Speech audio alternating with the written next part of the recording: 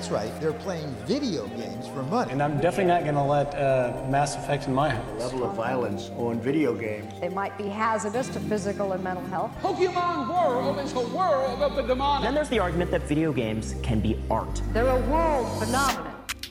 Welcome to Hit Point Pals, where we nerd out about video games and the culture of play. This is episode 34. I'm your host, Travis Lean. With me today, we have Will Suit. Ooh. And we have Rebecca Markley. Hello, hello. And for this month, for this week, in this month of October, our October surprise, it's a different thing.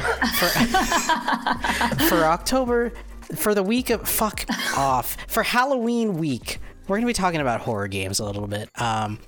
But first, just a reminder, you can find all of our episodes at hitpointpals.com.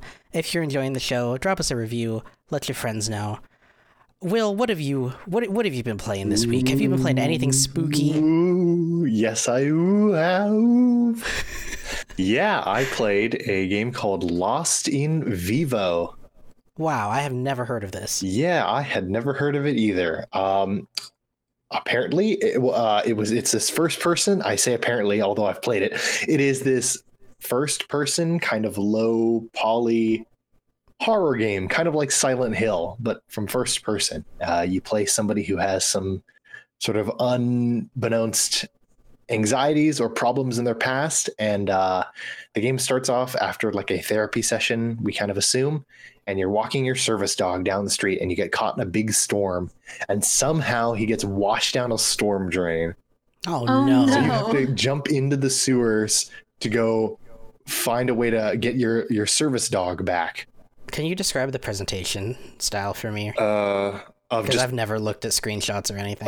It's a first-person, like PlayStation 1 game. It's really low. Got it. Okay. Poly. The lighting is really good, though. It's just cool. Something about it I really like, and I liked Silent Hill 1, and this game was really neat. And it wasn't actually that it was the kind of horror that I can take. I didn't have a heart attack or just have to stop playing the game. I like the fact that even a retro game or a retro effectively styled game can just have great lighting. That's not a limitation. Yeah, that's the textures aren't great, or there's the models don't look all that good. Lighting, that can be fine. That can be really good. Or sound design, those two things can be very nice. But yeah, I got the good ending when I beat the game. I said, wow, that was very fun. And I started a new game plus mode when I finished, and there were many things that were different. And I realized oh no, I'm not going to be able to run through this because I know everything. It's different. What kind of a horror game is this? It's first person. You can have weapons, but fighting is not that important. It's just kind of it's not survival horror. It's got some puzzles. It's just kind of an exploration thing, I suppose. I don't know how you categorize that. Is it more atmospheric than Yes, atmospheric and maybe startling? Psychological. Interesting. But I'd lean towards atmospheric. But yeah, it's pretty fun. And apparently there are special game modes. If you play the game at midnight, it's a different game. Whoa. It's got a mini game. That's cool. That is cool. And yeah, I've been having fun with it. Even though I beat it in 2 or 3 hours, I feel it was well worth it. It was $10, I think, which I think was a fair price for a very good game. Cool. Lost in Vivo. I'll take a look at it. Rebecca, have you been doing anything scary? I mean, I did some scary driving in the rain. That's very terrifying. But no, I haven't been doing a lot of scary things. We're finally running the Sunless Citadel tomorrow, so hopefully that will be kind of spooky for people playing. You can always make it spooky. Yeah, I'm gonna add a lot of really you can rattle some chains under the table. Yeah, and add some really high intense dungeon suspense music, and to make characters roll random stealth checks just for shits and giggles. I will also roll dice randomly for shits and giggles just to keep people on their toes. Yeah, I guess that's really it for me as far as spoopy things happening in my life. I still need to figure out what I'm going to be for Halloween. What are you being for Halloween? I'm not being anything. I haven't. Yeah, I'm not going to be anything. Damn it! I was hoping to collect some ideas or some concepts from everybody. Because what are you usually for Halloween? I'm what types not of things usually are you... anything for Halloween. Oh, I see.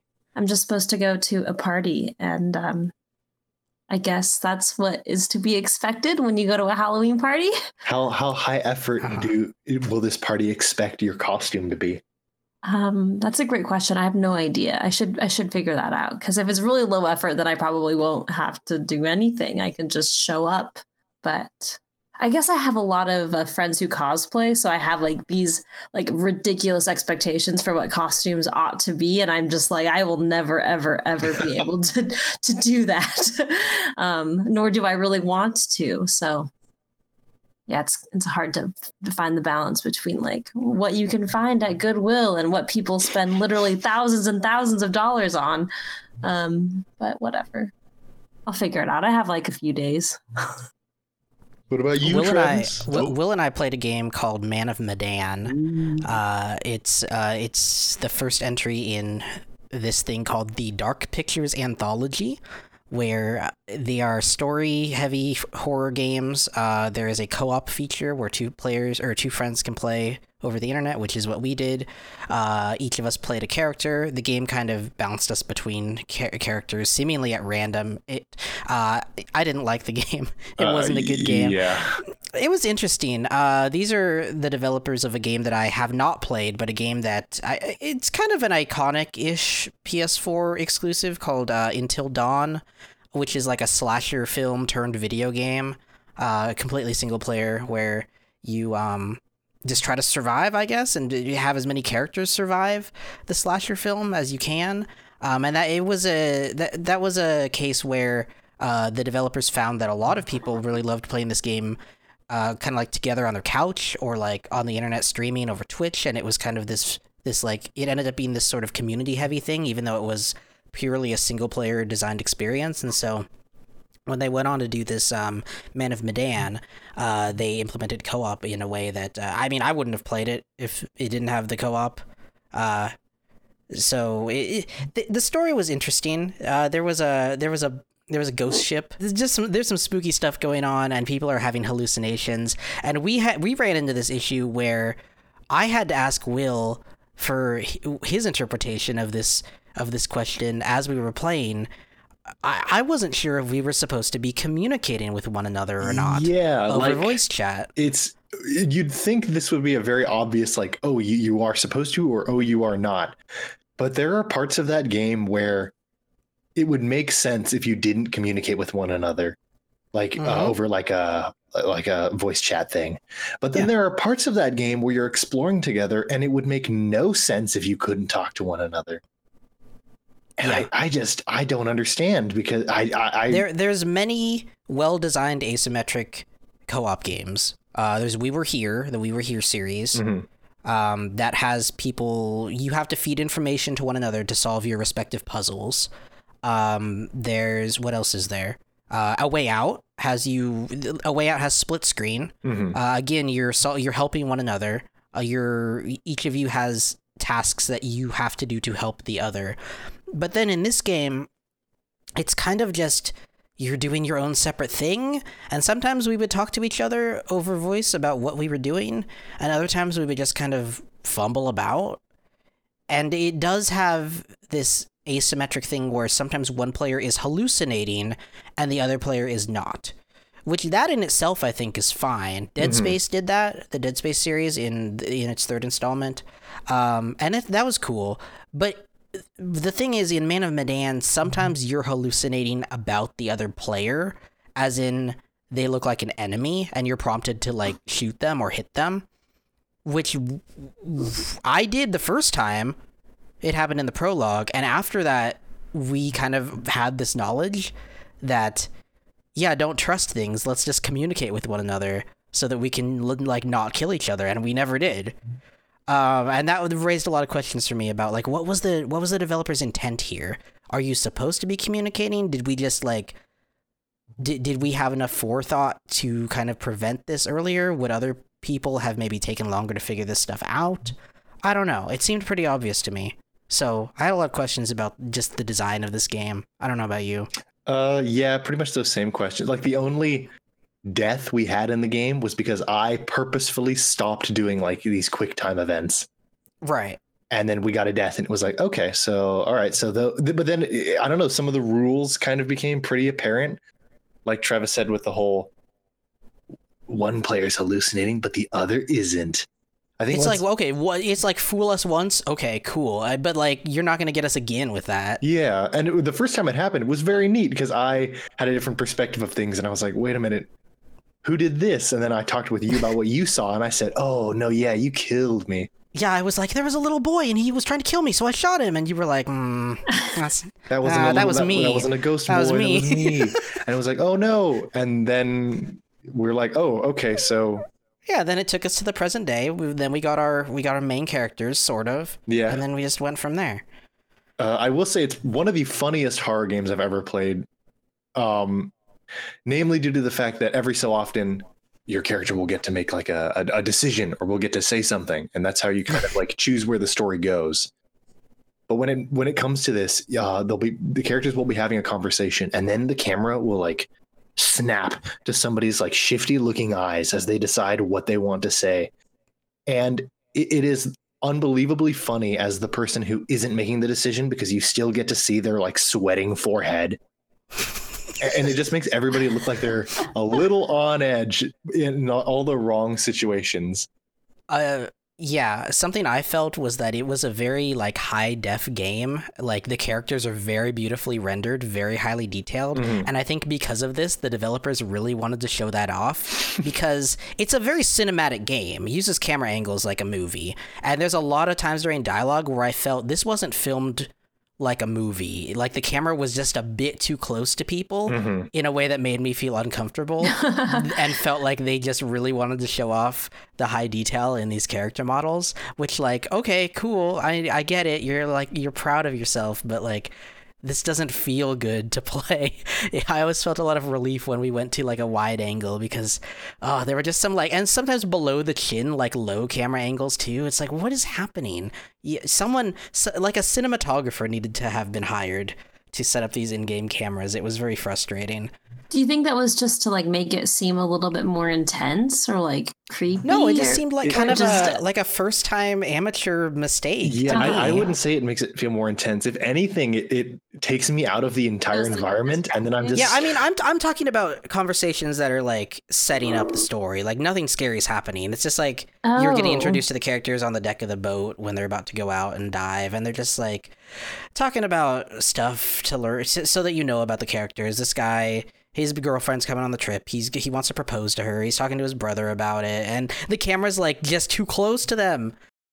On the whole, yeah. I mean, there's even a post-credits teaser for their next entry in the Dark Pictures anthology. And it looks neat. I probably won't pick it up. Yeah, it's set in like New England or web something? spacing on the period of time there. Like Salem Witch Trials era? It seems like the haunting stuff is related to that, but the other characters seem like they're kind of modern day. Oh, interesting. Okay. But yeah, I mean, it looks neat, but after playing Man of Medan, I don't really have an interest in playing their next work. I think if I ever came back to these games, it would be like when they were all out and probably bundled together or something. I think that would be fun. Okay. One thing we haven't mentioned is it's like an anthology series, and Twilight Zone or Tales from the Crypt. There's a narrator guy. Yeah, but I will say the room, like this, like library study, and it's like you're sitting across the desk while he's got this book of stories. I like that. The voice acting, the performance, I think is great. There's a very funny television style intro after the prologue where he is just it's game opening credits and this guy is just slow-mo walking through his mansion with all of the paintings on the walls that are like animated. It's just very like 90s television or something. Yeah. And not in a good way though. And I can see what they're going for here. And I like the idea of this narrator character.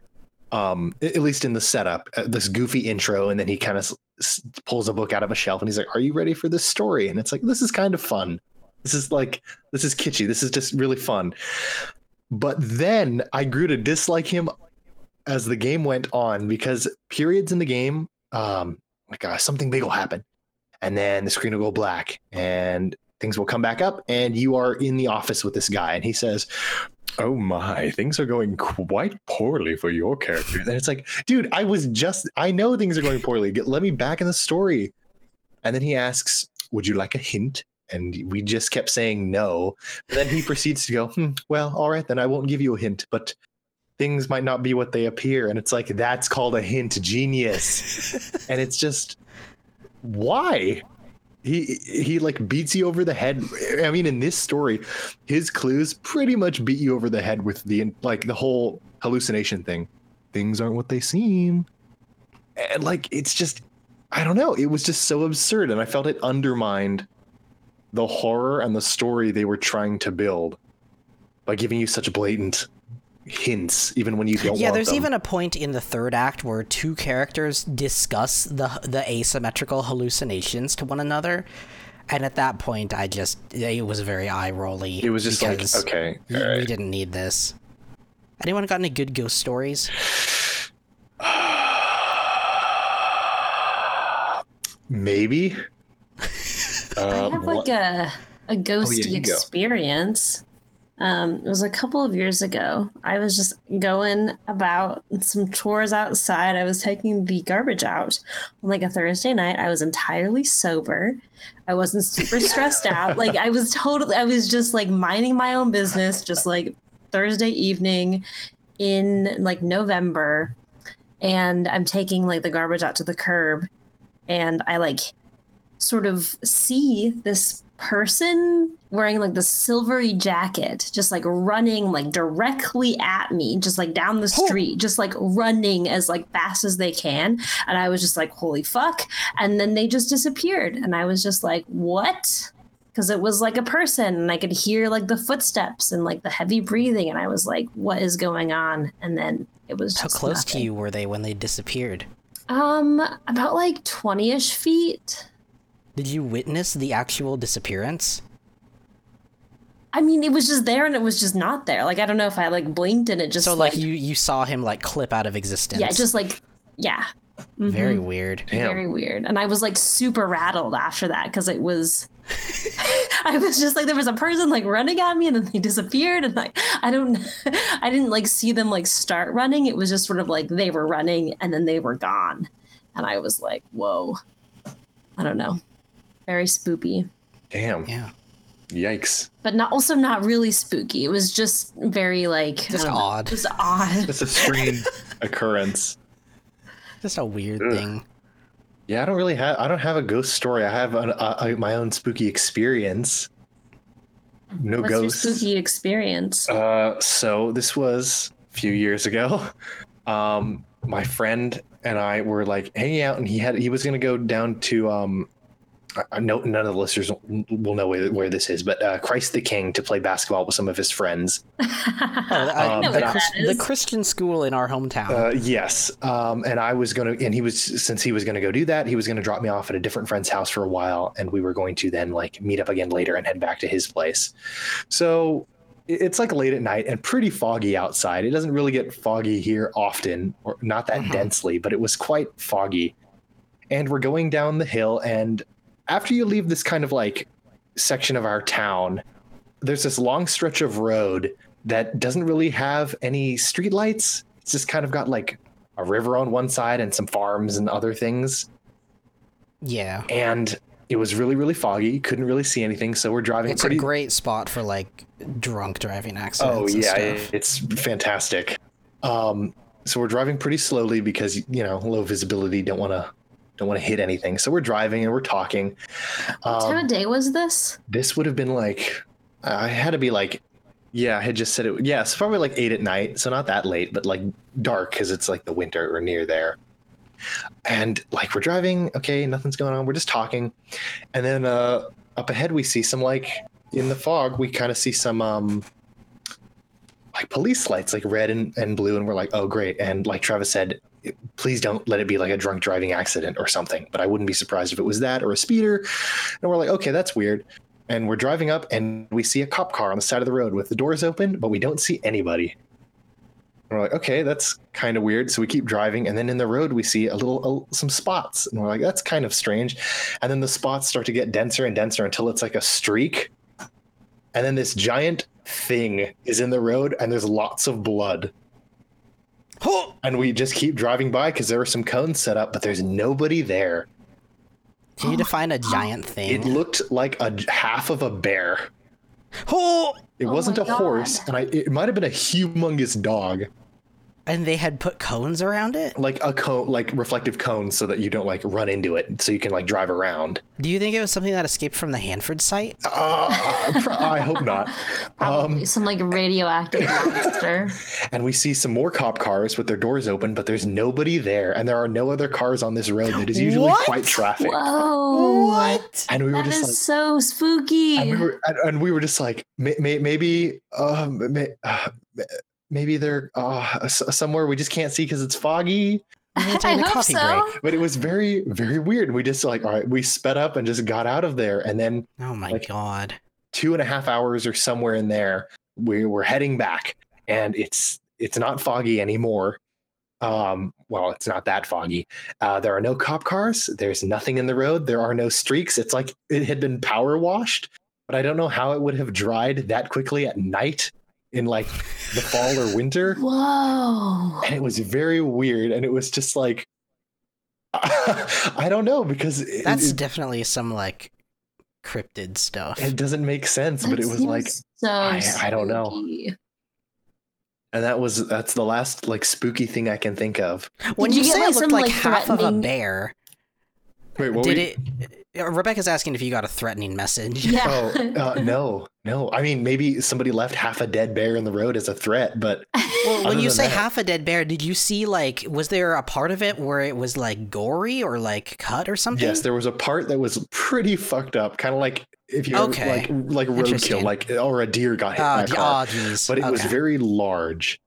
And we're near ranches, and so maybe it was like a cow with a big downy coat or something. Yeah. Maybe because they get furry in the wintertime. Yeah, they do. That's probably what it was, and it must have like gotten out of a pen and got hit because it was foggy. Which is, but where was the car that hit it? I don't know. Where were the cops? So creepy. And then there was just nothing there. There was no blood on the road. No, there was, yeah. On the way back, there was nothing. It was like it never happened, or it got cleaned very quickly. So spooky. What was the time frame of like seeing it and then coming back? Yeah, 2 to 3 hours later. Oh, okay. So I'm assuming I'm going to assume cover up like something in 2 to 3 hours. It was a cow that got hit. Some cops showed up and put up cones because they don't want another accident, and then maybe they went to go like talk with somebody, and we're probably just right out of view in the fog. That's my explanation. Sounds very reasonable. Or the other half of the cow ate all the cops and then went into the river. Oh no! Yeah, and then cleaned up its own mess and is out there. It ate eating the rest other of its own people. body. Yeah, it ate the cop cars. It ate the cones. It ate everything. Oh no! But that's and it is a creepy radioactive monster from the Hanford site, which is why it's all being covered up. Damn. Well, you heard it here first, folks. We've uncovered the truth of the Hanford site. We're all gonna get shot after this episode gets posted. What about you, Travis? You have any spooky thing? I've never had an experience in my life where it seemed like anything paranormal had happened, really. Mm-hmm. Which I think is kind of a major reason why I don't really believe in ghosts, although I do believe that people experience spooky things. So I guess I'm open to the idea that there are ghosts. But I mean, a lot of the I've worked in places where people seem to have this sort of concept of like hallowed ground or whatever, and that seems to be a recurring theme with like ghost stories and stuff. Like the news station that I worked at was like it used to be a crematorium or something. which is weird and kind of gross to think about. And people, when I started working there, would tell me that, like, sometimes at night they would, like, hear things or, like, see ghosts. There were supposedly, like, ex-employees who had seen ghosts and stuff. But I had been there until, like, 3 a.m. before, and I'd never once saw a ghost. I would not want to be there at 3 a.m. No, I don't recommend it. At a former, was it crematorium? Yeah, I believe that's what it was. Not cemetery, funeral home. That's what I meant. There's a word that I might be forgetting. It's like, what is the place you take people to, like, dress them up? And funeral. I think home, it was. I don't know. I think it was a crematorium. It had to have been a crematorium. But a crematorium, you need like you need to have like a giant oven, you know, to cremate people. So maybe a funeral home. Are you going to uncover it for us? I think so. Yeah, no, it was. Yeah, here it is. It was totally a funeral home. Okay. It's easy to find because once a year they just do the same news story with a new reporter because it's easy content. And then the production facility that I work at now is like supposedly built on some sort of like ancient Indian burial ground or something. Of course it is. Of course. I mean, most land is like ancient Indian land, or so. I guess not most land is ancient Indian burial ground, but our Native American burial ground, I suppose. It's all stolen land, like, you mean? Yeah, it's all stolen land, but I guess specifically a burial ground in this case. And I guess there have been janitors, and at least one currently working janitor who hasn't quit due to this, who has like at night seen ghosts in the bathrooms or something. This is what I've heard anyway from the night crew. Although again, I was there once in the night, and we were talking about this, and we all decided to go look in the bathroom for ghosts, and they weren't there. Probably because we were looking for them. Probably. So, yeah, I know my mom used to have like, because Filipino culture is very superstitious. My mom used to have like weird ghost stories about getting up in the middle of the night at her house in like rural Philippines and like seeing a woman like in the hallway or something when she went to go to the bathroom, or like she had this one story that I vaguely remember about like a woman who like died or something, or like killed herself, and then she was seen as an apparition like hanging from a tree somewhere in the town. I don't know. There was just a lot of spooky stuff. My mom also thought vampires were real. Oh. And yeah, that's something my dad told me, was that like when I was a baby, she was very concerned about keeping the window open or keeping the window cracked because she said the vampires could get me, which I guess is a thing that she really believes or believed. I don't really know what I don't know, since moving away from the Philippines, if my mom still believes in ghosts. Probably fundamentally, but I don't know. Maybe ghosts are like locale specific to the Philippines, and like there's not as many ghosts in the U.S. I have no idea. I haven't heard about any ghost incidents from my mom that aren't just about like her past in the Philippines. No US based ghost incidents as far as I know. That's really interesting. Also, I feel like it would be really stressful if you did believe that vampires were real, because they're so OP. Can we nerf these things, please? Yeah.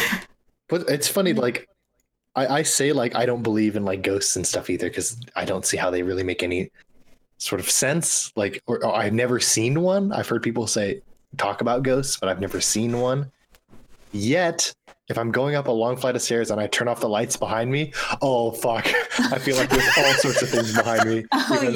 Even though I know like there's nothing behind me except like nothing. But then I genuinely don't know why we are like that. I don't know. I'm assuming it's like some human instinct that it's like, hey man, it's dark, you can't see what's there. Think of the worst. That way, if it's better, you're fine, and if there is something bad there, you're already prepared. That's all I can assume. You're already prepared to just be like stabbed in the back. So shall we talk about spooky games? Yeah, we were going to talk about spooky games. So why don't we take a break, and when we come back, we're going to start our conversation about horror games and other horror media. So we'll see you in a bit.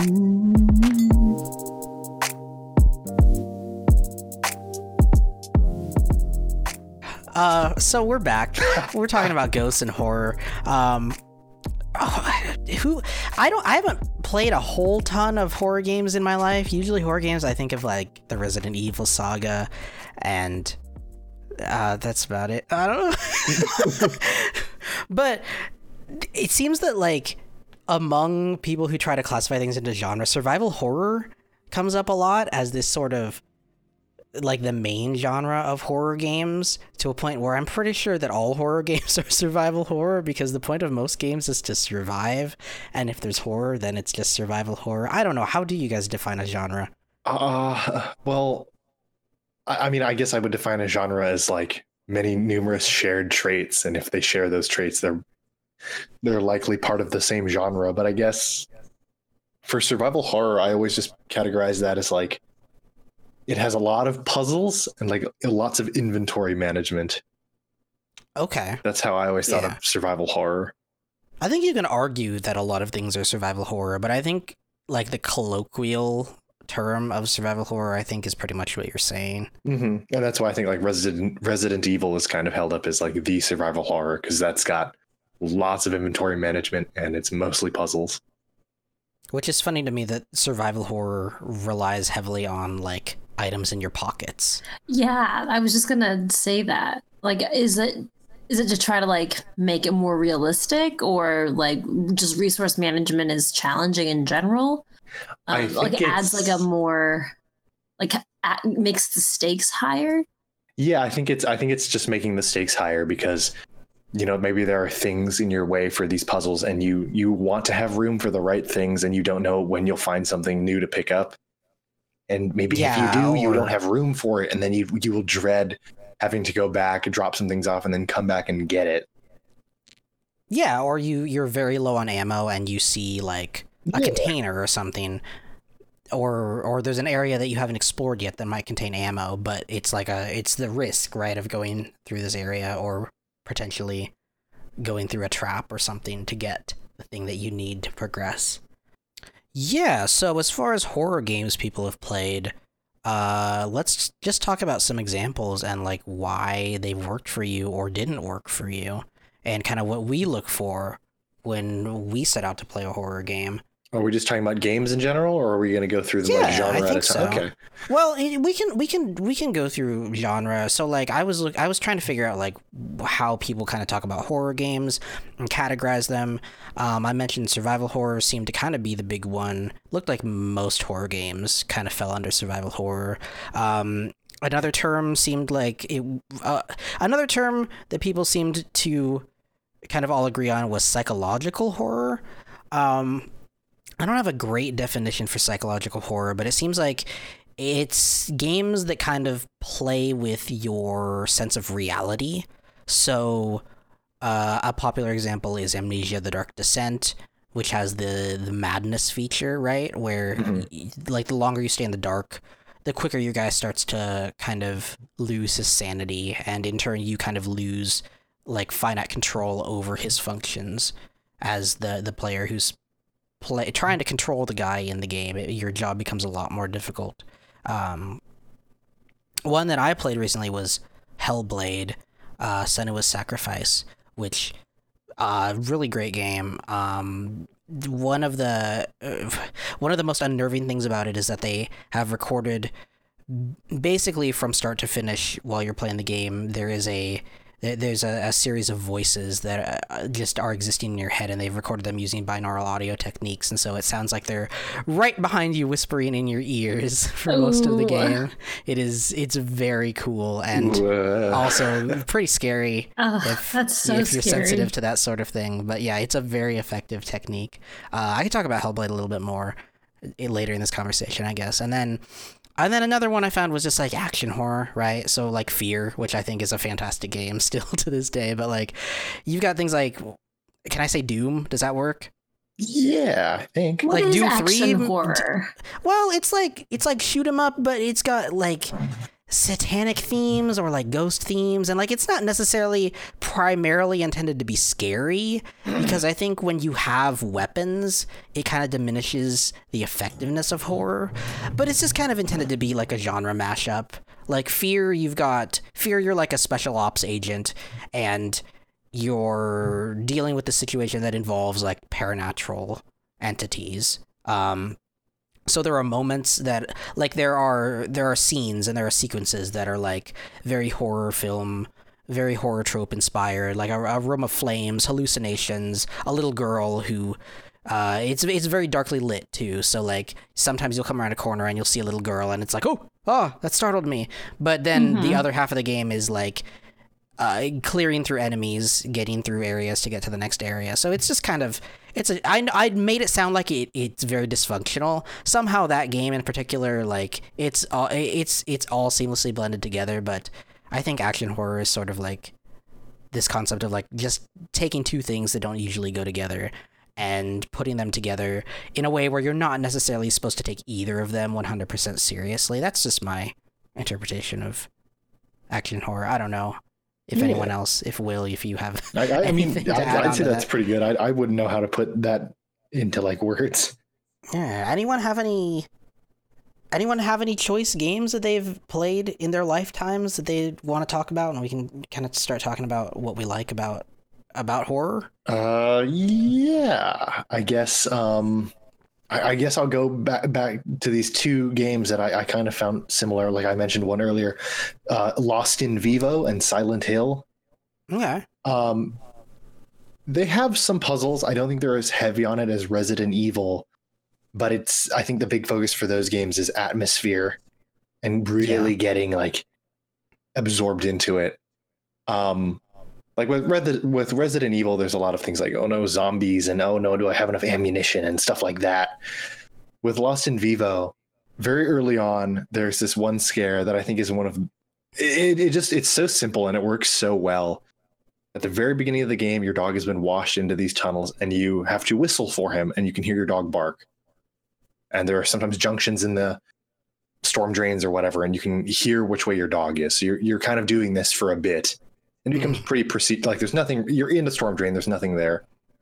And you're just whistling for your dog. And at one point you whistle for your dog and then something whistles back and you don't hear a bark. and that for me was just like, oh shit. Oh my gosh. No. That's very good. As soon as you're just like, yeah, I'm just, whistling for my dog. It's dark. Ooh, can't see. Okay, this isn't very spooky. Oh no. Like that to me was just, the worst. Yeah, it seems very psychological horror. Like, yeah, because it's like unsettling. There's nothing. Immediately, there's nothing there, but I don't want to know what is just right out of view.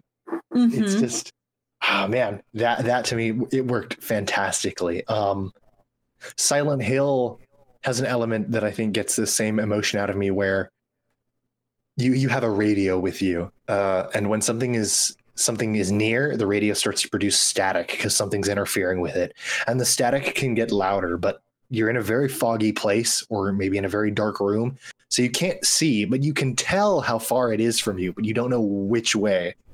Mm-hmm. And that's another thing of, right now, or right around me, there's nothing wrong, but just right out of view, there is something, and I don't know. I have no concept of what it is. That's the stuff that I really like in horror. I can stand that just barely, but it just, that's the stuff that really chills me to my core. Oof. It's like when you're like, I don't know, walking down a street at night, or like in your house and the lights are off and you hear something and you're like, okay, what was that? I don't, stuff like that I think is much more effective to me in the long run than like a jump scare where something jumps out at you and goes, "Wah!" Yeah. Because that's not being scared. That's just getting startled and then going, okay, well, that's done. Whereas a sense of dread can keep going and keep going. Yeah, I will say Hellblade, I had a sense of dread from the start to the end of that game. There's not, I might be wrong, I don't think there's any jump scares in the game, but it's still like one of the most frightening games I've ever played. Part of it is that like they set you up with this concept, and I think it depends on how much you know about the game, but for me, I knew very little. So I don't know if you know anything about Hellblade. Not really. Okay, cool. So I won't go so far as to spoil anything, but they do set you up with this concept of permadeath and this like a taint or like an infection that is crawling up your arm, and the game tells you that when it reaches your head, you'll have to start over basically. Oof. And so like many hours into the game, like I was doing, I think, a pretty good job, like my Dark Souls sort of instincts, because that game is built on that same framework of the, for the combat, at least. I didn't know that going into the game. The front of it was kind of like for a bit, it was kind of like a third-person walking sim. Very creepy atmosphere. A lot of cool, like Norse mythological based lore to learn about and stuff. There's like tomes and stuff that you can hear, basically an audio file of a guy telling you some stories that are kind of creepy and pretty enlightening about that sort of culture. Anyway, and then when you fight your first enemy, it's one of those games that doesn't bother with tutorials or anything, but like I kind of recognized it as this camera angle looks like I'm playing Dark Souls. Why don't I just try all the Dark Souls controls? And sure enough, that's what the game was. But the enemies are very frightening. They're very tall. They're like Dark Souls, I think, is scary in a different way, in a different sort of way. Like I don't necessarily have like a huge sense of dread or anything, but like it is. People are designed to be scary, and there are scary moments, especially like when you have banked a lot of souls and you're in a fight, things can get very scary. Hellblade is like that, but on top of that, it's like the art direction is all made to frighten you. So you've got these big guys with like, I don't know, just broad shoulders, like horns on their heads, just like demonic entities. I don't even know how to describe. They're making very scary sounds when they're attacking. And so the combat just feels just very visceral. It feels very high stakes because I don't want to die and have the infection come up my arm anymore. And then when you're going from area to area trying to solve these puzzles, you just constantly have these voices in your head bickering with one another. When you get stuck, they'll talk about like, oh, she's so stupid. Oh, what an idiot. And they kind of have different personalities. Like there's one who's more encouraging, and there's one who's just like very distraught and just, she's always like, oh, she's going to get us killed. Oh, this stupid girl, she's just going to get us killed. And they're very repetitive too. It's very unnerving to just have them accompanying you throughout the game.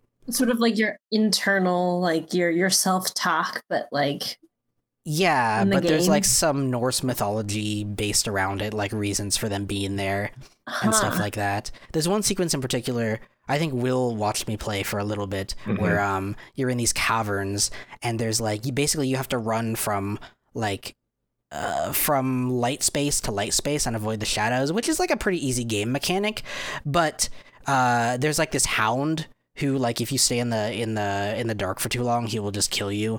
But just the way they do the presentation is just so, it just like makes you clench up as you're running because like the screen is shaking, like the people in your head are screaming. It's very intense. And yeah, like I don't usually seek out horror games. The funny part is I didn't even know this was a horror game when I went in to play it. It's not really marketed as a horror game, but to me it's kind of like, this is like one of the big pillars of horror, I think. Like it does everything it's trying to do so well. I guess Rebecca, did you, or Will, well, if you want to comment, or whoever. Yeah, I mean, I don't particularly enjoy the genre of horror just because I'm so, like it, I guess the anxiety that it induces like carries with me into like a real life so much more, and I'm like already very anxious, so like I don't need any of that in my life.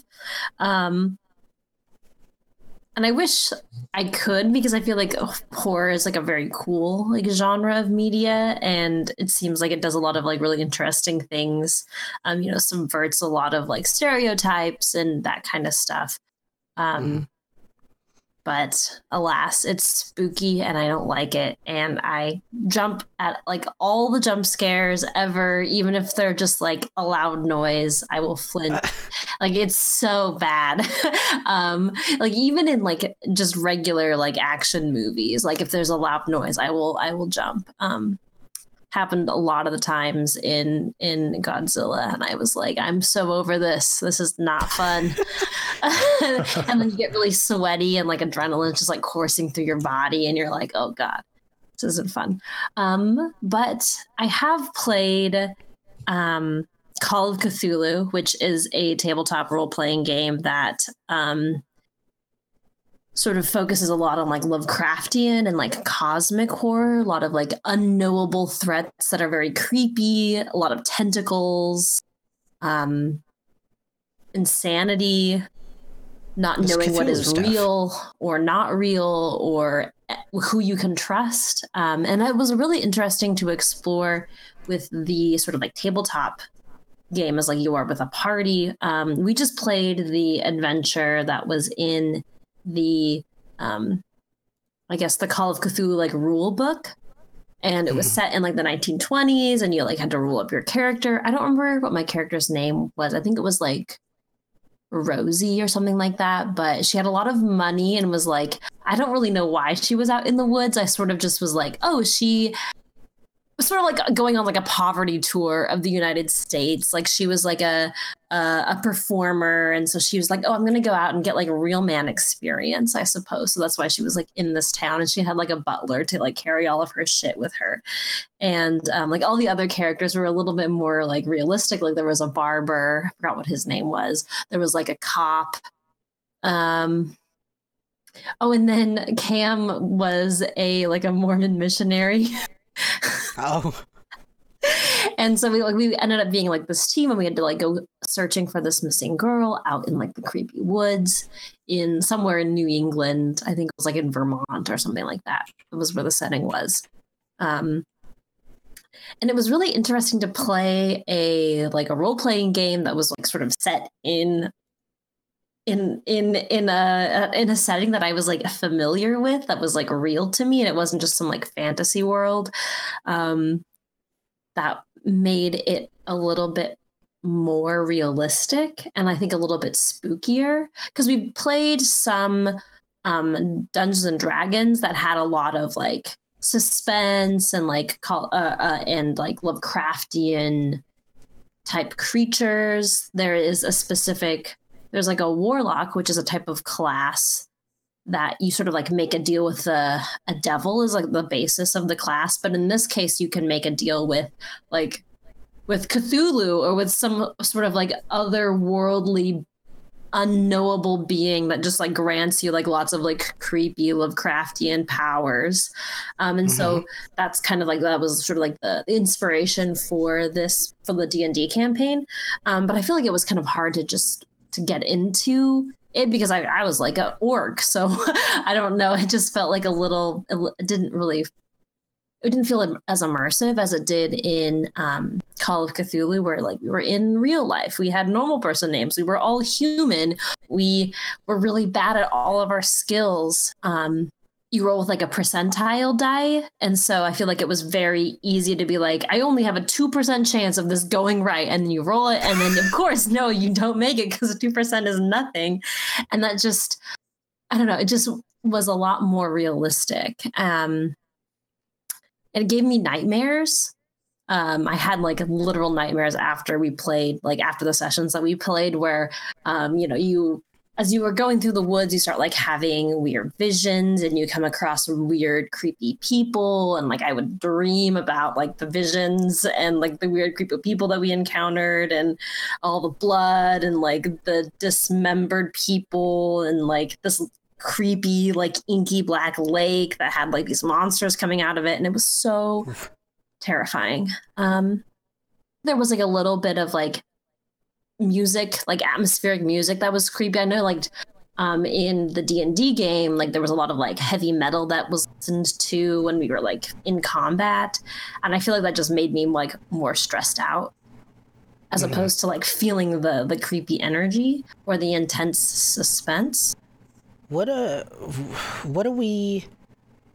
elements of these games are what are making them effective to us personally? Because I feel like people must have different people must resonate differently with different approaches to horror. I think this is my hypothesis. I don't know if I can prove it, but because I know for me, like, I love Resident Evil 2.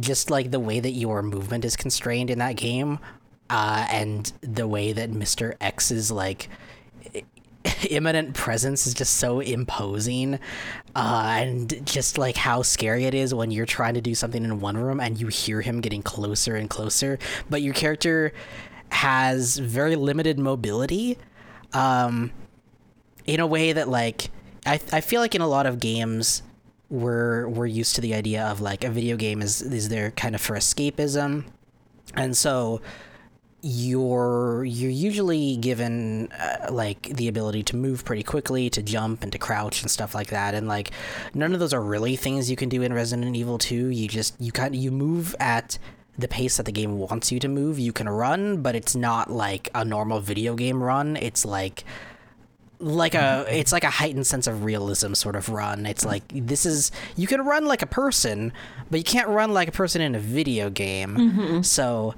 those sort of things like, to me, that it's a really great combination of limitation, of mechanics, building this sort of atmosphere and creating an imminent threat that really works for me. I also really like Resident Evil 4.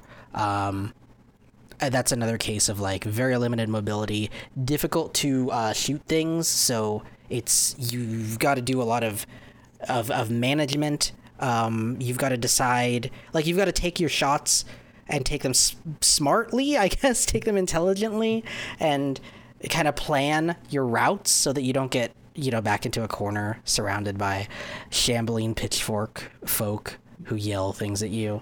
What works for other people?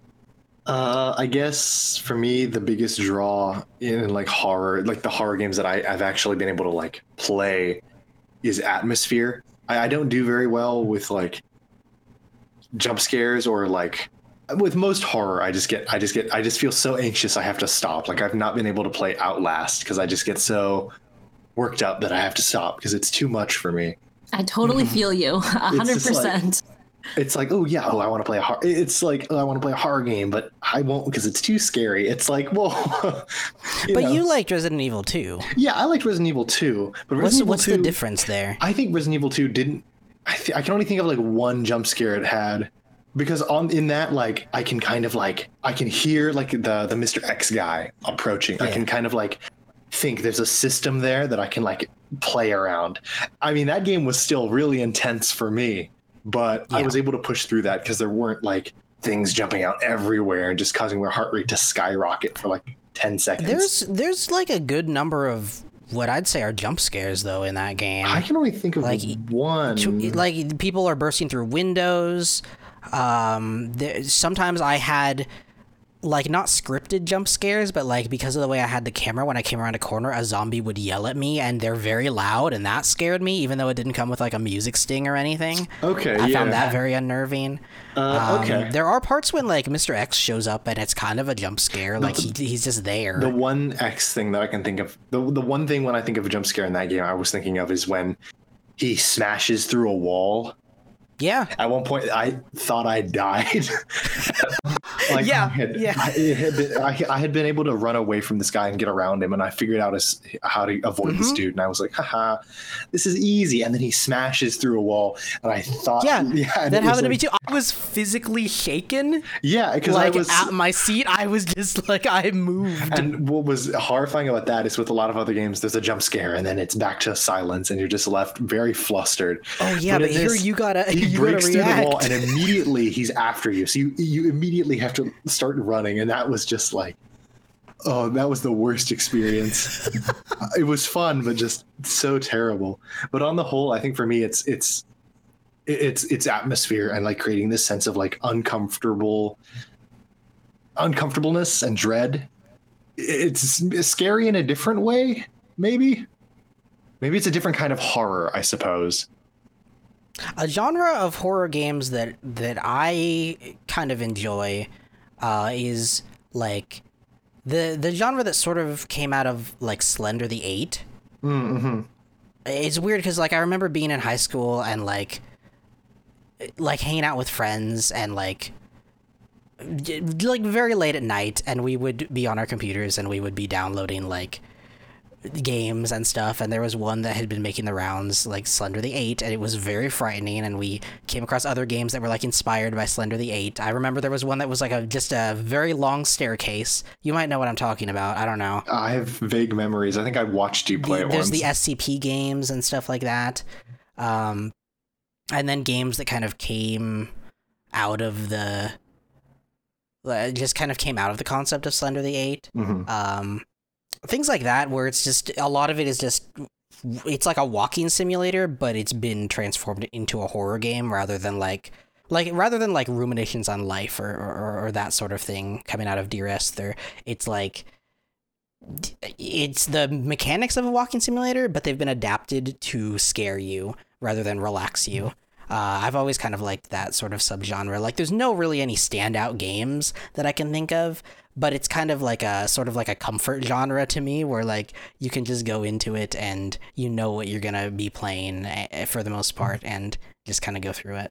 Damn. Any other concepts? I guess for me, what was fun and like what made Call of Cthulhu so like spooky and intense was sort of like the asymmetrical way that it impacted you, because like sometimes, you know, like the game master would be like, okay, so I think my character stumbled into this like tent, and it was inhabited by like students who were like out on a they were like art students, and they were going to do sort of like live painting out in the woods, and I saw a painting of a like dream that I'd had of like a scene, and so I had to like roll for insanity. I like lost a lot of my sanity points, and so I had to like, and like losing insanity like impacts your, you know, like how you're role playing, of course, but then also how,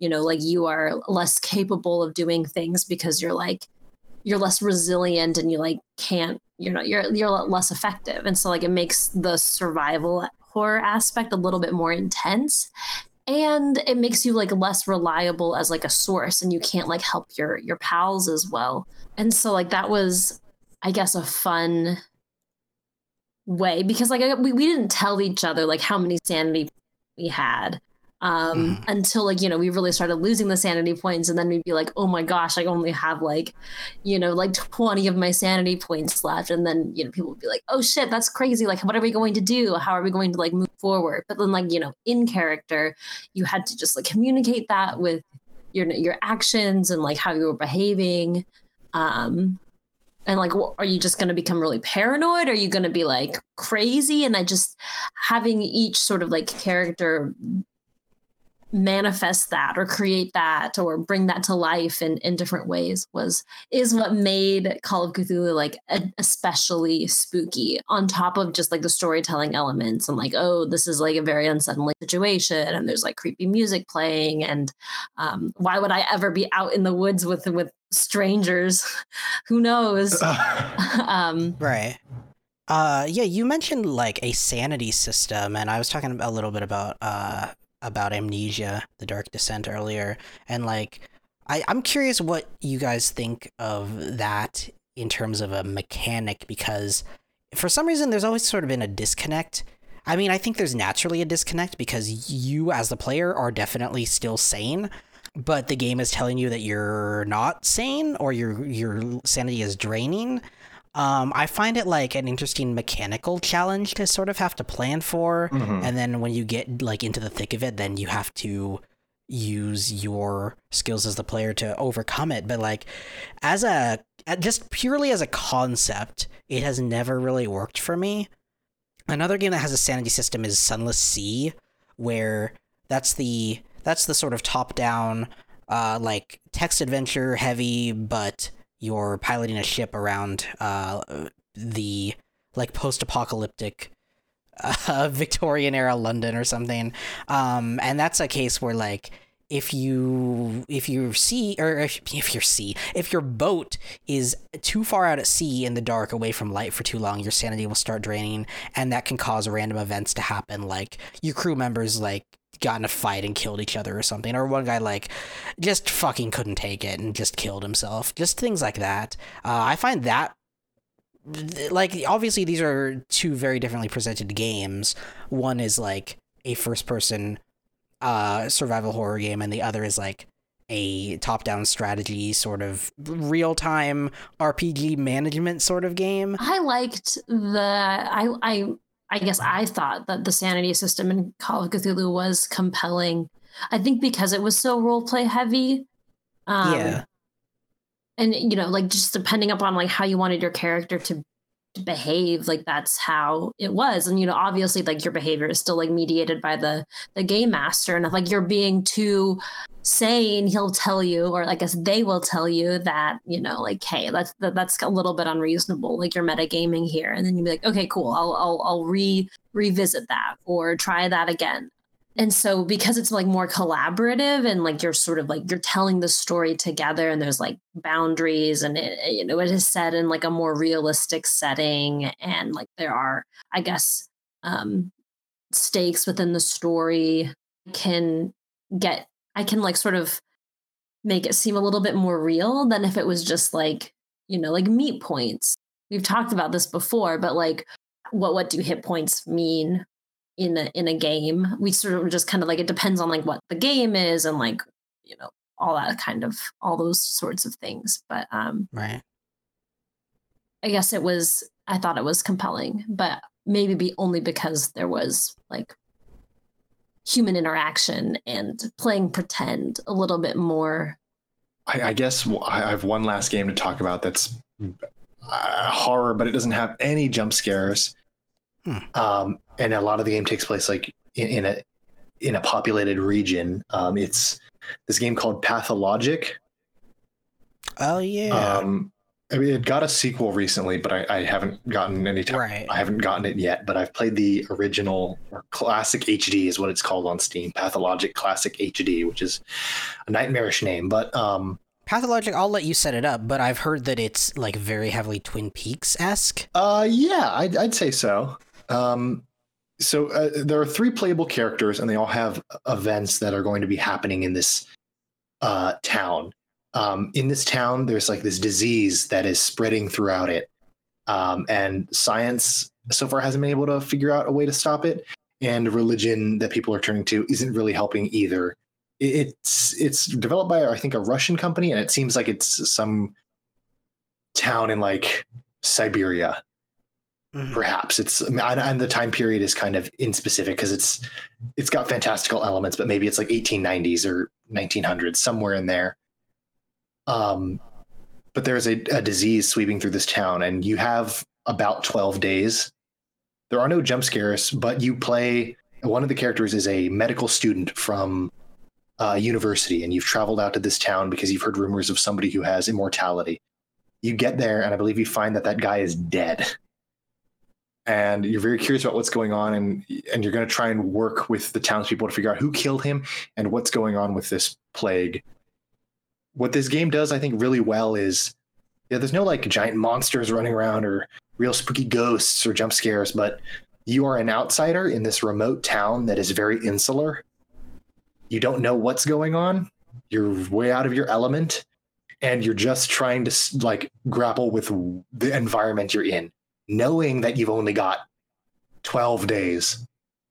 And as the game progresses, regions of the town are like condemned to the plague, and there's like corpses and, you know, people patrolling the streets because it's plague infested and you shouldn't be there. So without having jump scares, you're constantly reminded of this. You constantly feel this uncomfortable sense of like, you know, you don't know where you are, like homesick in a way. You're just in a place you don't want to be. And as time goes on, you're reminded more and more that this plague is a very real thing.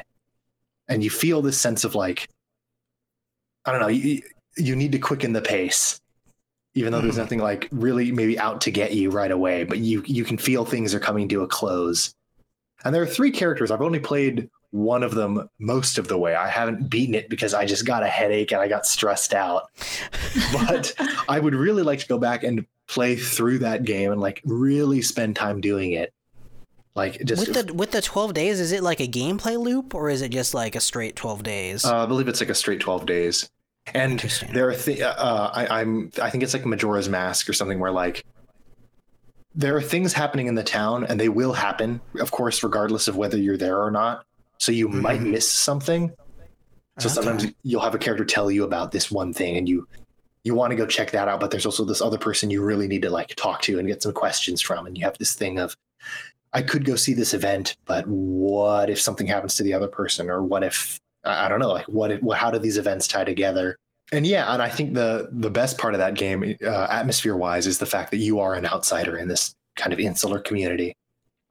Like there's this part where I'm wandering down these alleys in this kind of town, and then suddenly there's this woman tied to this thing getting burnt alive, and a lot of the townspeople are there watching. Ooh. And they're not very shocked. And then I kind of just like show up with my gun and I'm like, hey, what the fuck is going on? And people are like, you don't get it. You outsiders, you're very funny. And they all just kind of go their separate ways. And it's like, okay, now I have to piece together what this is. Like, what are these rituals? What if there's something I stumble across? And if I don't understand the context of it, I won't know what it means. And I think it's a game that like would probably take multiple playthroughs, and it even has multiple characters. So maybe multiple playthroughs of these multiple characters, but it is just, I would call it horror, but it's so different from like other horror games when I think of horror. What ending did you get in Lost in Vivo? I got the good ending. Do you know how many endings there are? I think there's 4. Because I was looking at screenshots and apparently Lost in Vivo has a pizza ending. Oh, I did not know that. Oh, so I guess you didn't get the pizza ending, but I got an ending where you escape and you reunite with your dog. Oh, you shouldn't have said that. That's fine. That's reasonable to assume, I guess. I wanted the good ending to be bad.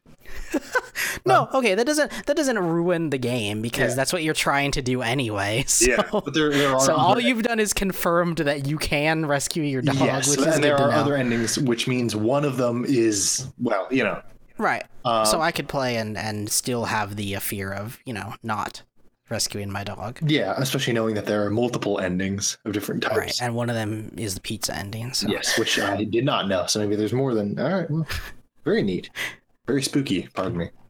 Very spooky. Should we take a break and then go to our thoughts and prayers segment? Yes, that sounds good. We'll do that.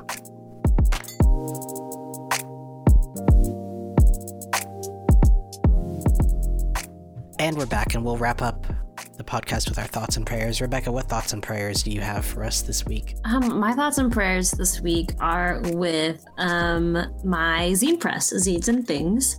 We had a very, very successful zine fest in Spokane this past weekend, and it was great. Met a lot of really cool people, sold a lot of zines, and Spokane kicked off like a sort of like a tour of the Pacific Northwest that me and my zine partner Jessica are embarking on. So it was, first of all, it was in Spokane, and next we're this weekend in a couple of days we're going to Olympia, and then the second weekend of November we're going to be at Short Run in Seattle, and just like a lot of last minute bookmaking has monopolized my time, just like the printer all the time, stapler going, and I have to like print because we sold so much at Spokane, which I was not expecting. I have to like replenish almost all of my book stock before Olympia and before Short Run. So I don't know. It's fun. That's like a good problem though, right? Yeah, it's a very good problem to have. And yeah, I'm very pleased with that. So those are my thoughts and prayers. Tell people where they can go to find your zines and things. Oh, yeah. You can find Zines and Things on Instagram at Zines and Things. And you can also find us online at zinesandthings.com. That's where you can buy our books. And if you are in the Portland area and you would like to participate in our Tell Me a Story reading series, there's also a link where you can go to submit yourself for consideration to, I guess, read at one of our reading events, and we'd love to have you. Were you gonna ask something? Oh, I was just gonna say I'm sending thoughts and prayers your way for great success. I appreciate that. I like how we do the thoughts and prayers as a facetious segment, but then we end up like actually trying to talk about how our thoughts and prayers are being directed in different directions. My thoughts and prayers, I guess, real quick, are with Paradox. Paradox had their Paradox Con, and then as I kind of predicted a while back, to brag a little bit, Crusader Kings 3 smart. Announced. Yes, I have 100 intelligence here. Crusader Kings 3 is coming. A while back, I talked about how I suspected that because Crusader Kings 2 and all of its DLC were thrown together for a ridiculously cheap price in a Humble Bundle, that probably the next installment was just around the corner. And now I'm thinking about how, as someone who got into Crusader Kings 2 late and wants to go into Crusader Kings 3 in real time, I'm probably going to have to spend too much money on it. So I'm not looking forward to that. It'll be worth it. Totally. Will it, though? It'll be worth really? it. It'll be worth it. This is coming from somebody who got into Crusader Kings 2 a little early and then had to buy all those DLCs. Okay. I mean, if you're being genuine, then sure. I mean, it's my favorite Paradox strategy game. I mean, okay, my wallet despises me, but yeah, I mean, I love Crusader Kings 2. I'm just not looking forward to spending like how much is a Crusader Kings 2 DLC on launch? They can be somewhere between $20? $20 and $15. Okay. Holy Fury, I remember, was 20. I think I dropped the full 20 on that. I don't think I paid full price for any of it, and I got the Humble Bundle, and I think I got it for like I think I bought like the original game for like super cheap. Yeah. Yeah, definitely. I remember when I saw that bundle, like for a second I was like, oh no, now I suddenly have a lot of buyer's remorse. But then I had to rationalize with myself and go, well, like, but you love the game, like you've been playing it all this time. If you waited till now, then you wouldn't love the game. Like, I'm being completely idiotic here. Anyway, I'm just excited. Yeah, do your thoughts and prayers though. Well, real quick, I want to follow off that Crusader Kings 3 thing real quick. It's just, I'm excited for it. I'm absolutely gonna buy it. I know it won't have as many features as Crusader Kings 2 does now, but it'll have like lots of improvements and refinements, and it'll have 3D characters that are kind of stylized. We won't have like just portraits anymore. It's like people, and there will be like events, and you'll see the characters in their clothes posing and all this stuff, and it'll be fun. I feel like characters will be even more important in Crusader Kings 3. Yeah, I feel like there's a lot of games series when they come out with a new installment. I feel like there's a lot of hype, and it feels like people are very excited about it in a way where I feel like I'm missing out or something, like, because I didn't play these early games as a kid, like Final Fantasy games or like Fire Emblem or Pokemon even. It's like everyone gets very excited about these new entries when they come out, and like I understand that there are these classic games and classic franchises, but I never really felt that sort of connection, and I feel like I'm experiencing this in real time now with like Crusader Kings 2 is just such an open-ended game and such a cool tool for just experiencing a lot of interesting stories that like now I'm extremely pumped for the next installment in this series, and this must be how other people feel when like a Pokemon game is announced. So yeah, those are my thoughts and prayers, Will. Tying into the release of Crusader Kings 3, there has been an update for Crusader Kings 2. Oh, yeah. What was that called again? The Monarch's Journey? Yeah, Monarch's Journey, where you have to play a certain character, and you have you've got like a list of objectives. Like, real quick, it's just on that note, there's something funny is going on with Paradox trying to like like many other companies are doing, like Rockstar, I think trying to build out some sort of proprietary system for distributing their games. Yeah, their own launcher. Yeah, because so when I saw the announcement of the Monarch's Journey, I booted up Crusader Kings 2. Crusader Kings 2 always, maybe, or at least for a long time on its splash screen, has an optional login to your Paradox account, which I've never done before. To access the Monarch's Journey, I had to do that. Yeah, they're going to tie it to that. That way you can redeem your rewards by connecting your Paradox account to your Steam account and all this stuff. How does the reward system work? Did you do much with the Monarch's Journey? I didn't understand it. So you pick that, like they've got that Monarch's Journey thing off to the side, and you have to play that character that they've set for like those specific tasks or that day. Yeah, and it's like you have some basic objectives, like have like 2 sons or something. You need to have a certain amount of sons living, and if you meet that base requirement, you get a bronze, and you get certain points towards like a cosmetic unlock, which is already kind of weird that we're playing their older game to get cosmetics that might be paid for later. But, Wait, hang on. Wait, say that again? I'm trying to process that. That like these things, I'm assuming if you cannot unlock them, will just be paid for. What? Well, now this is making less and less sense to me. I'm also lost. Well, okay, so you're playing through this game right now, and if you can unlock cosmetic items for Crusader Kings 3. Oh, it's for the next game? I thought it was for this game. I thought it was for Crusader Kings 3. What? Because they're I didn't realize. That makes more sense. I thought they were for Crusader Kings 3 because that way you have to link your account, and then they'll see, oh yeah, you did win these challenges. Now you need to keep logging into this account to redeem these rewards. This is very goofy. But then I'm saying if you don't do these challenges, it would make no sense for them not to like release these in any form.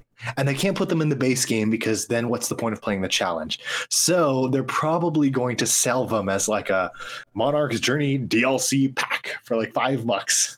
What are they going to do? Microtransactions per like mustache or something? I don't know. I hope not. I doubt they'll do it per mustache. I'm excited about Crusader Kings 3, but there's some like business oriented things that are worrying me. Yeah, like Crusader Kings 2 already has like some questionable practices with like I get paying for like a big content release. That makes sense. But sometimes they'll have like Iberian unit pack. Yeah. $5. And I'm used to that. But I think if Paradox starts getting like I think I tolerate where it's at right now. I think there's a line that they can't cross. They're really close to crossing too many people if they start selling like mustaches or something for like Paradox coins, and you can only buy them in increments of $10. That'll be just the worst. That would be awful. I doubt they'll do it, but they are really close. 100%. I 100% guarantee they're going to launch a launcher if they haven't already. Oh, absolutely. And they're going to want you to buy their games through the launcher, and that's fine. You can tell because all their Paradox games have been updated to a new like game launcher, and they're all the same format. Yeah, most of them are, except for Crusader Kings 2. I guess most of them are like a newer launcher. So yeah, that's coming. So for anyone out there who fucking hates launchers, would you have to go off? Would you have to like buy them again, like buy the games that you already have from Paradox? Probably not. They'll probably keep the whole login thing. Because that would be so frustrating.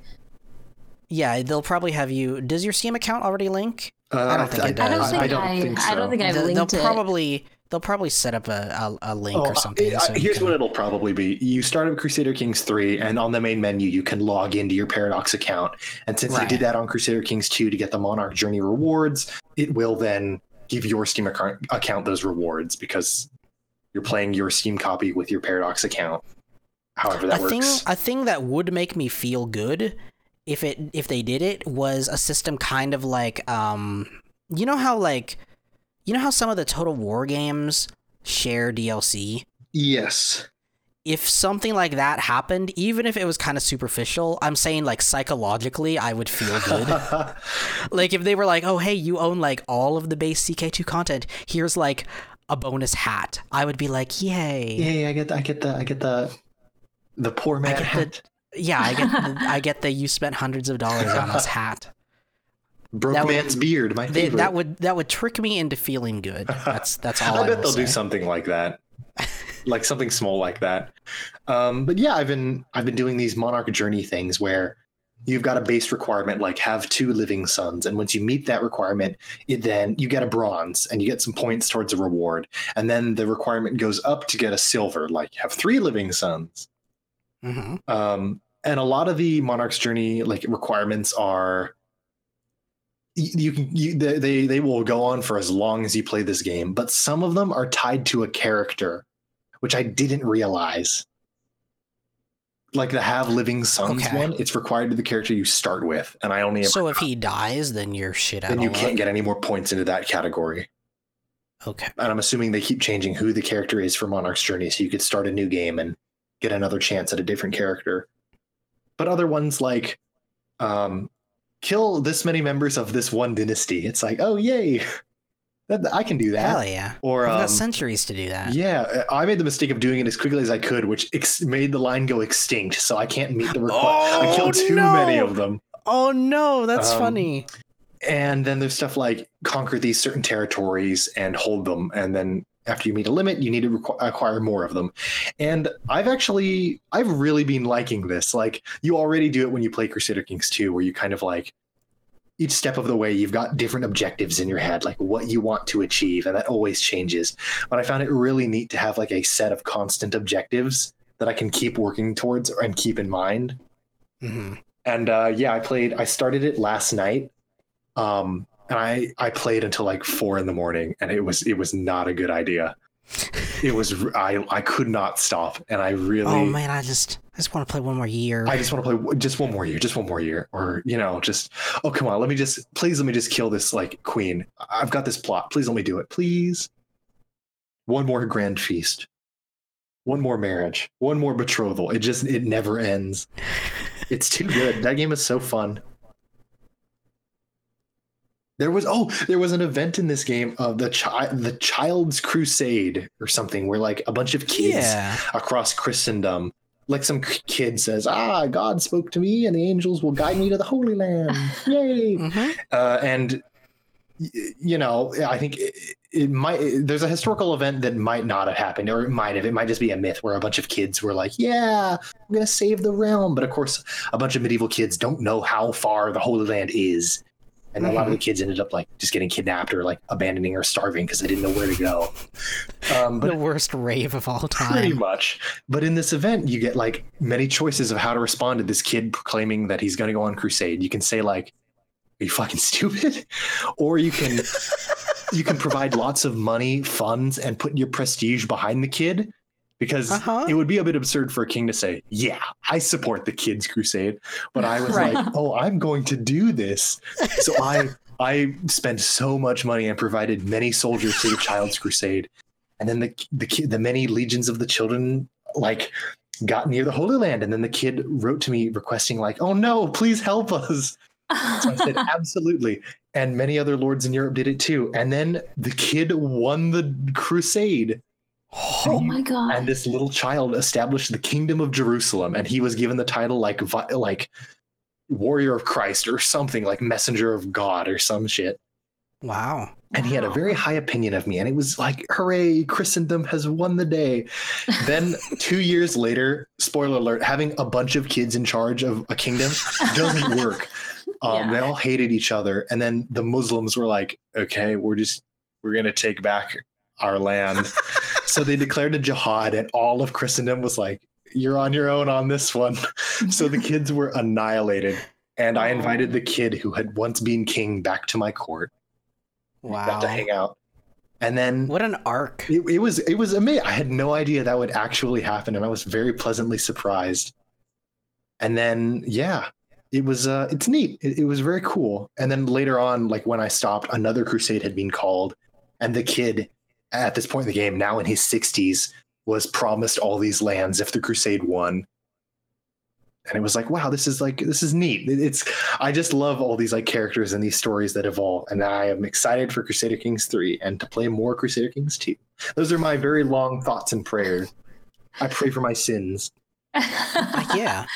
I pray for the souls of the children. Rest in peace, young children.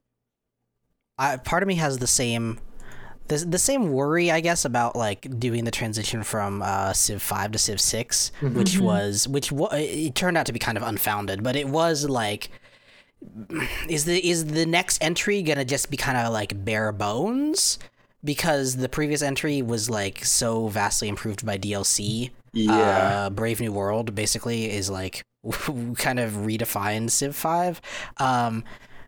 But yeah, I mean, when Civ 6 launched, base game kind of wrapped up everything in Civ 5, religion and politics and all that into one thing. But I feel like my concerns are a bit more valid in this Paradox game. Yeah. I had read some things like apparently anti-popes won't be a thing, which is kind of odd, but also religion gets a big rework that actually sounds like a deal, like a big expansion to the base game in its own right. Like Crusader Kings 2, you'll be playing in Europe and then suddenly your bishop or whoever will come up to you and say, oh, man, the Fraticelli heresy appeared. And it's like, excuse me, what is that? What do you mean? These guys, they just have different beliefs all of a sudden. And it's like, oh, what? Apparently in Crusader Kings 3, all religions will be made up of a lot of tenets. So heresies can evolve more like naturally, like a small doctrine. That's cool. It's like, okay, you interpret this prayer differently, but that's not like a heresy. But then at a certain point, it like gets to a point where it's like, okay, I think you're a heresy, and I'm like, okay, that's much better. That's better than like, hey man, everybody's a Cathar, and it's like, hey man, I don't know what that means or what they believe. I cannot wait to seduce the Pope and have his love child. But yeah, those are my thoughts and prayers. Cool. Ooh. I had to reel it back to that spooky. I don't have anything else. I don't have anything else. Me neither. I'm all out of else's. We'll probably have our next Star Wars rewatch out this week. Oh, nice. Yeah. Yes. We had a really good conversation about headcanons that are wrong. Really wrong. Well, I mean, we had a really good one in episode 3 that was wrong, in which Rebecca, thought Padme was a cyborg or was going to be a cyborg. That was funny. Souls for episode 2. Yeah, do droids have souls? That wasn't really a headcanon. It was just kind of a open-ended question. Yeah.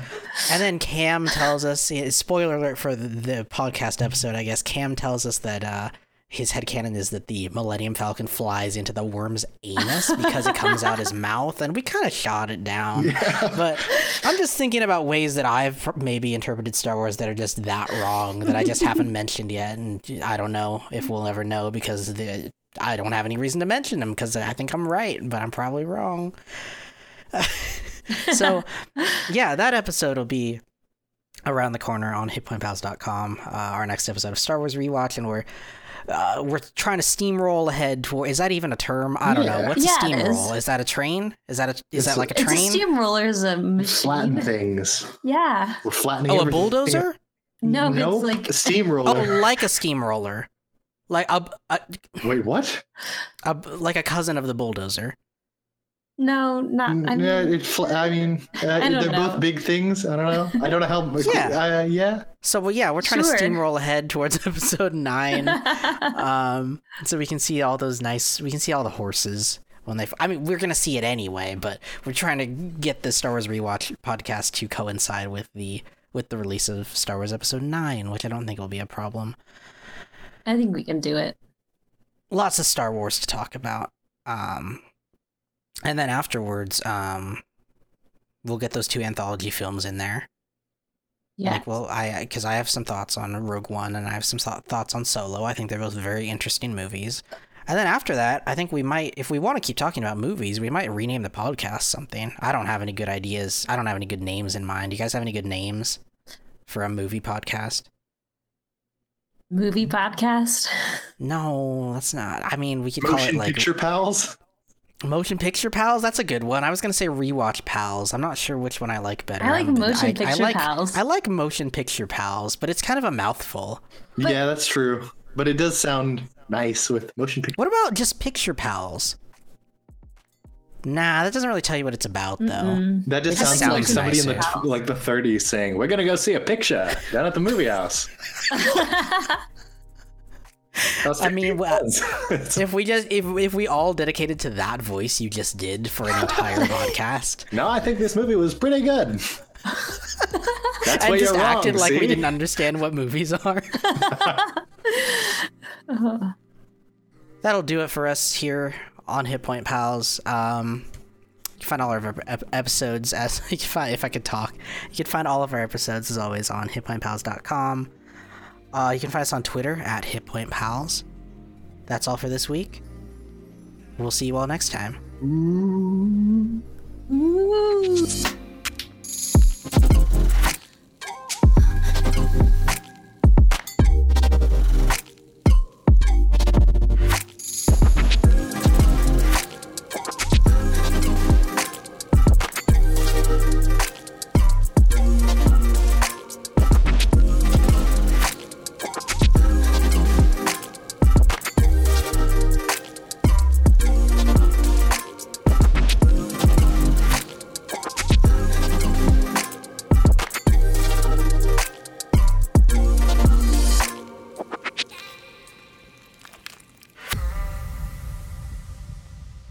I'm kind of hungry, so I'm gonna go get a quick snack, and I'll be right back. Cool. Snack. Ooh. A haunted snack.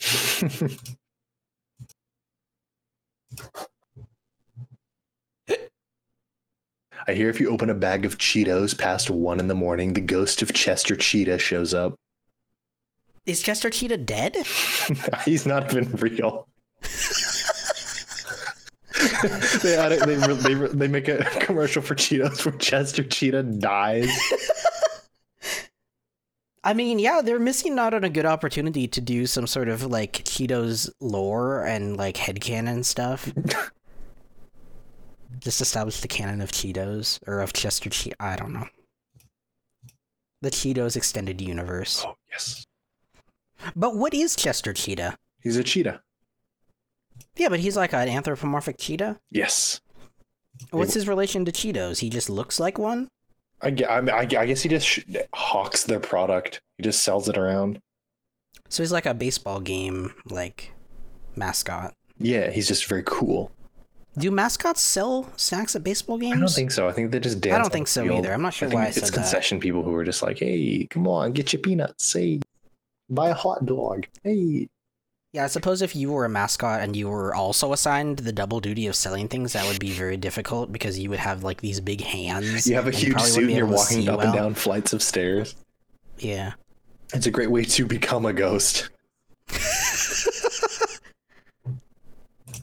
Ooh. I'm just looking at the Chester Cheetah Twitter account. Oh. There's some pictures in here that, not gonna lie, they look like they would actually be very yummy. Of like Cheetos inspired dishes, like kimchi nachos with flamin' hot Cheetos. Oh. There's one that I'm very iffy on, flamin' hot Cheetos and sushi. There's something about this account where it doesn't annoy me as much as some of the other like brand accounts that seem to have like very excited social media people running them who are like very online or whatever. I don't know how to describe it exactly. There's nothing here that like offends my sensibilities really. Yeah. They're not like starting beef with other companies or anything, I don't think. Yeah. Wow, Wendy's just snapped back. Wow. I love me some corporate Twitter. Do you think ghosts have Twitter? I don't think so. Fair because enough. I think you have to be corporeal to like... Well, I think ghosts can definitely haunt the internet and like exist within wires. So Cyber maybe. ghosts, damn. Yeah, I think that's definitely a type of ghost. I've returned. Thanks for your patience. Oh, hello. We were just discussing whether or not you have to be corporeal to make a Twitter account. Oh. And I suggested the idea of ghosts that exist online and like inside of wires and who haunt technology.